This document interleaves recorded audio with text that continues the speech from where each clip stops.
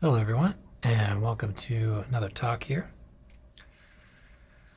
We're going to think about some chord shapes and sounds and different things that we might play, both comping and maybe some chord melody, although we talked a little bit about that before.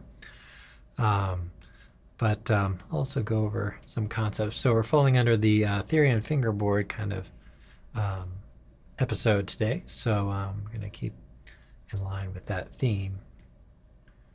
Okay, so let's move over to this. For those who are watching the video, I'm a little close up on the left hand here set up, and a little bit of the right hand too.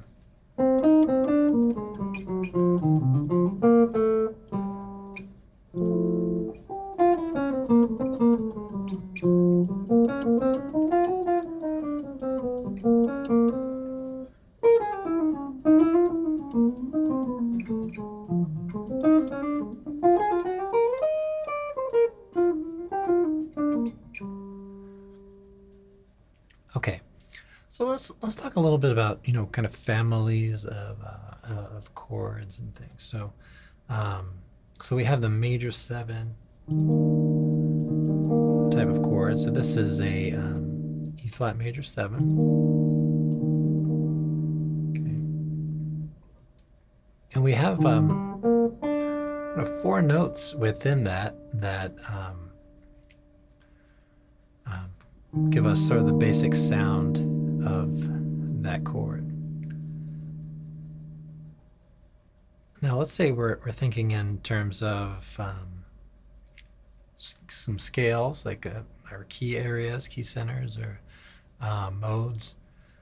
Chord scales, so generally I have 7 notes. Right, so this is 4 notes. So we have kind of 3 other notes that might fit, and then of course there are notes outside of that as well. But we can take certain notes and replace them. Now, the 5 is a good note to kind of replace. So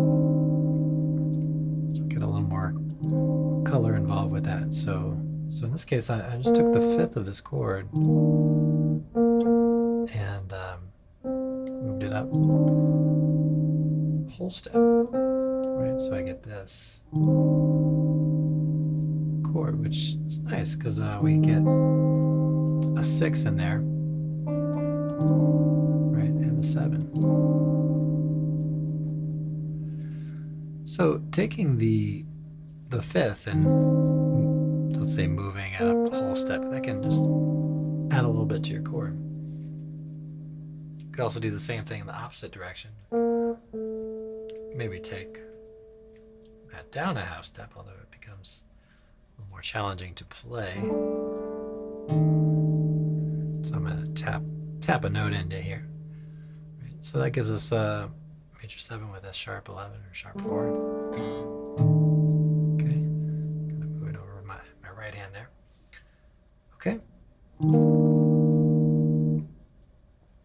All right, so we can go through that whole process on pretty much any chord that we play. So let's say we have a drop 2. Take that 5th up and take the 5th down. So on a major type chord, try playing around with taking the 5th up a whole step, replaced by a note a whole step higher, and then also replaced by a half step lower. And then just kind of move that all around, in different inversions, say. So first inversion. These become really difficult to play, but some of them.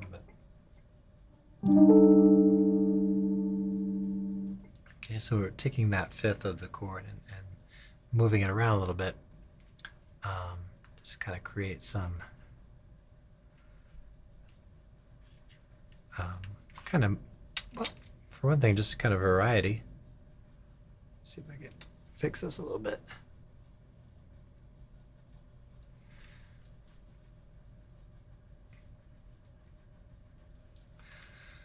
Okay, so and then so you go, any inversion. So, and some string combinations are going to be a little easier than others, and some chords might just be really kind of fairly impossible. But when you also add the 9, sometimes they actually become a little easier to do. So you can also, let's say, replace the root note with a 9. Okay. And then also start adding or changing some of those other shapes. And then you could almost, add a root note back into it. Okay. So those are some concepts that you can take into just generally playing chords. So let's say we're on Green Dolphin Street here. We start out with the E flat major 7, right? So then you could experiment with maybe this chord and relate it back to, let's say, first inversion, and kind of compare. So we replace the root with the 9 there.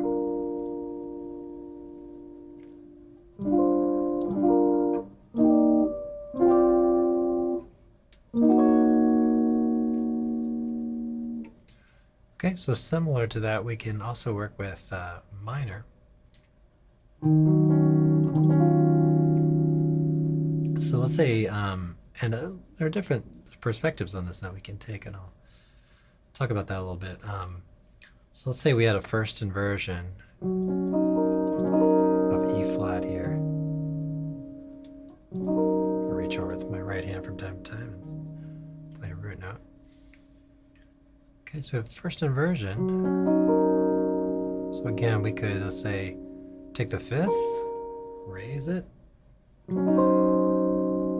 could take the 5th, lower it. We could take the, let's say, root note, and the whole step above works very well. So with a minor chord, you might take a note that's a whole step lower and a whole step higher. So a little different than the major. So the 4th is kind of an important location here. Well, they're all important, but that's one difference. Okay, then you can combine the 9 with the 11 and the 13. And then as you do this with all the inversions, then you have a really nice network of shapes to work with, and almost always something available just about anywhere you are. All right, so now notice if I play this first inversion, it's kind of like a G6 chord, right? And if I replace the root with a 9, it's really kind of like a G flat major 7, right? And we put that over the E flat. So a little, slash chords in the way of thinking about that.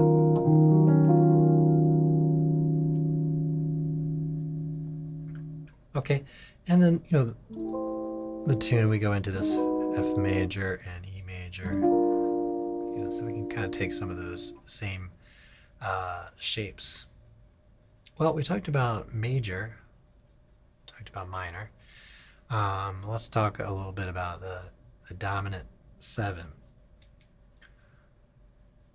So there's quite a lot of variety, and context becomes pretty important. I mean, the context is important on major and minor as well, but the dominant 7, so let's say we have a C7 that comes up a little bit later here in the tune. We can have all sorts of different kinds of shapes. So we have flat 9, natural 9, sharp 9, And depending on what fits, and we can kind of use our ear what works at any given moment. But we have all that kind of available. And then as far as the fifth goes, lower the fifth a half step, raise it a half step, raise it a whole step. So all of these kinds of extensions, we have to maybe make a little more distinction on what we add in and what the context is there. And even kind of going back to the major 7, I mentioned the sharp 11. Well, kind of in a sense, it's not really part of our key signature, but that's okay. We can play things outside of the key signature, right? So that sharp 11 gives us kind of a different sound, right? Sort of a Lydian kind of sound.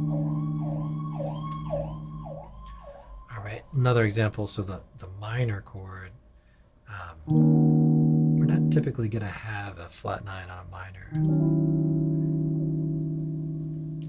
So we might have a chord that is maybe typically minor. Let me shut that off. Let's say G minor or something like that, where we might play more of a if we have a flat 9, we might play more of like a dominant 7 flat 9.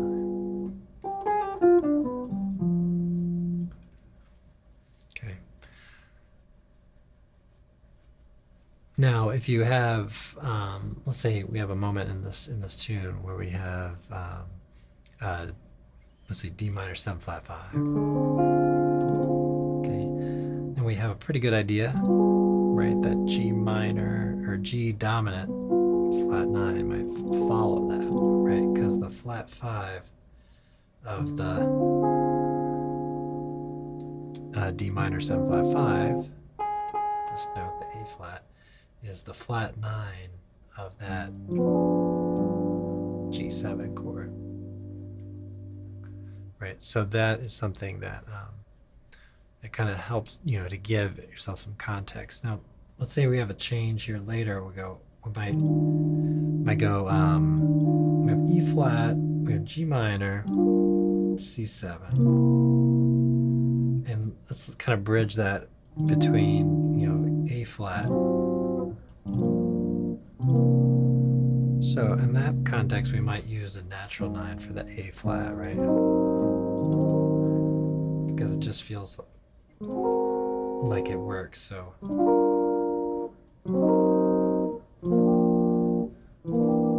okay, now the C7, so I just play a C9. Let's see what it sounds like if we play C flat 9. That would work pretty well too.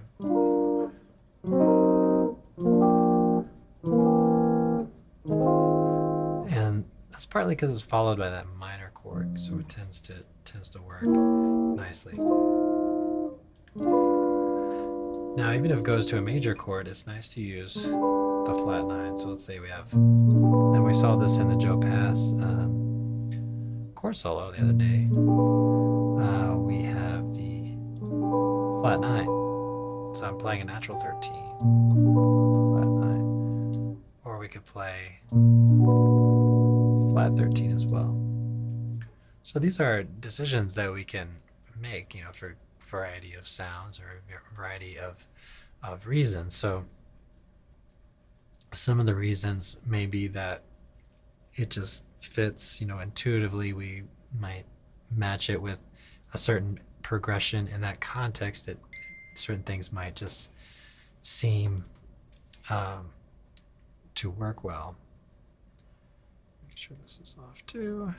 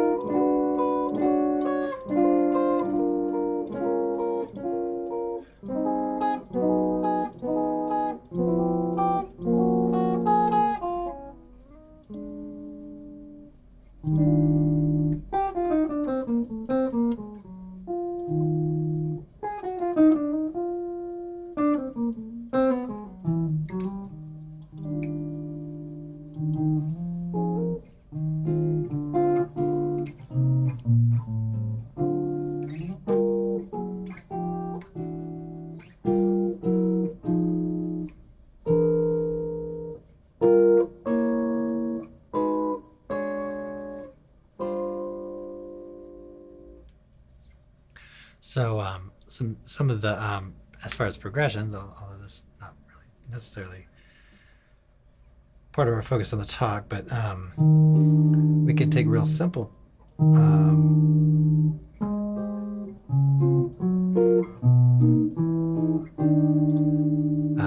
chord sounds and move them around, and then we have this nice sort of aural effect. We found that yesterday, so I'm taking this right out of what we talked about. Although I think we're in a different key, but we have circle of fists, right? So they're all major sevenths. So E flat, A flat, D flat, G flat, B, E, and then to the E flat. You can also make the last note maybe dominant, the last chord dominant.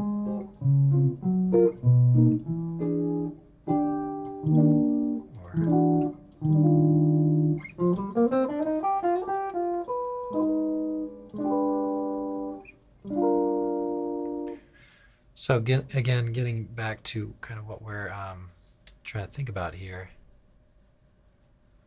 we have a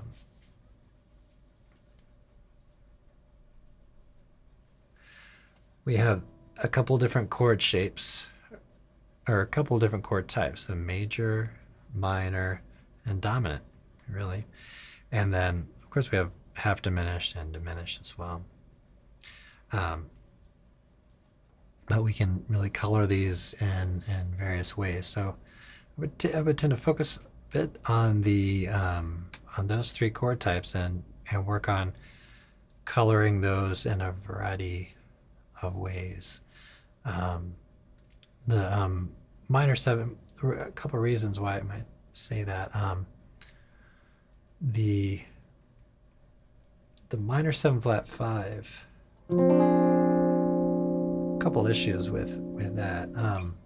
One is that the chord itself is asking us for a lot. So we have minor, we have minor 7, we have a flat 5. Okay, so then you say, okay, well, if I'm playing 4-note voicings, well, that's 3 out of 4.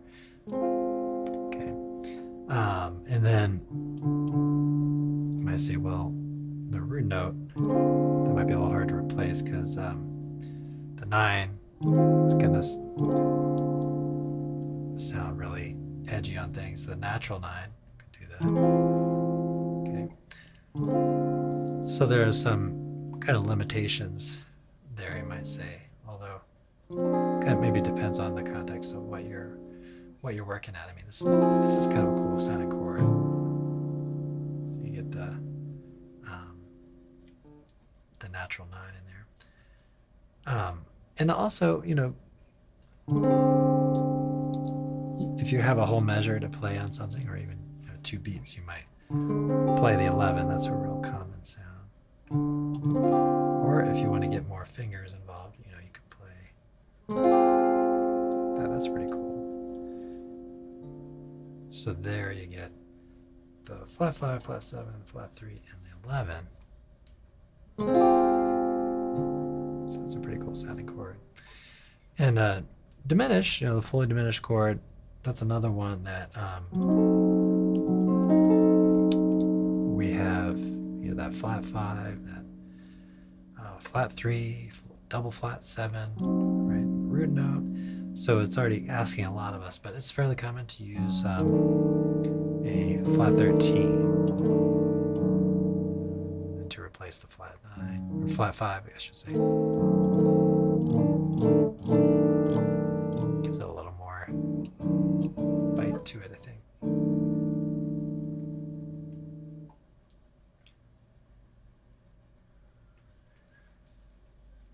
All right, everybody. So let me know if you have any questions on how this all works out. I don't know if I mentioned that this is a podcast. I'm recording this as a podcast. I'm also live streaming to the YouTube channel, and I'm going to upload it as a video as well. So thanks for checking this out. I hope everybody enjoyed it, and I'll see you all in the next one.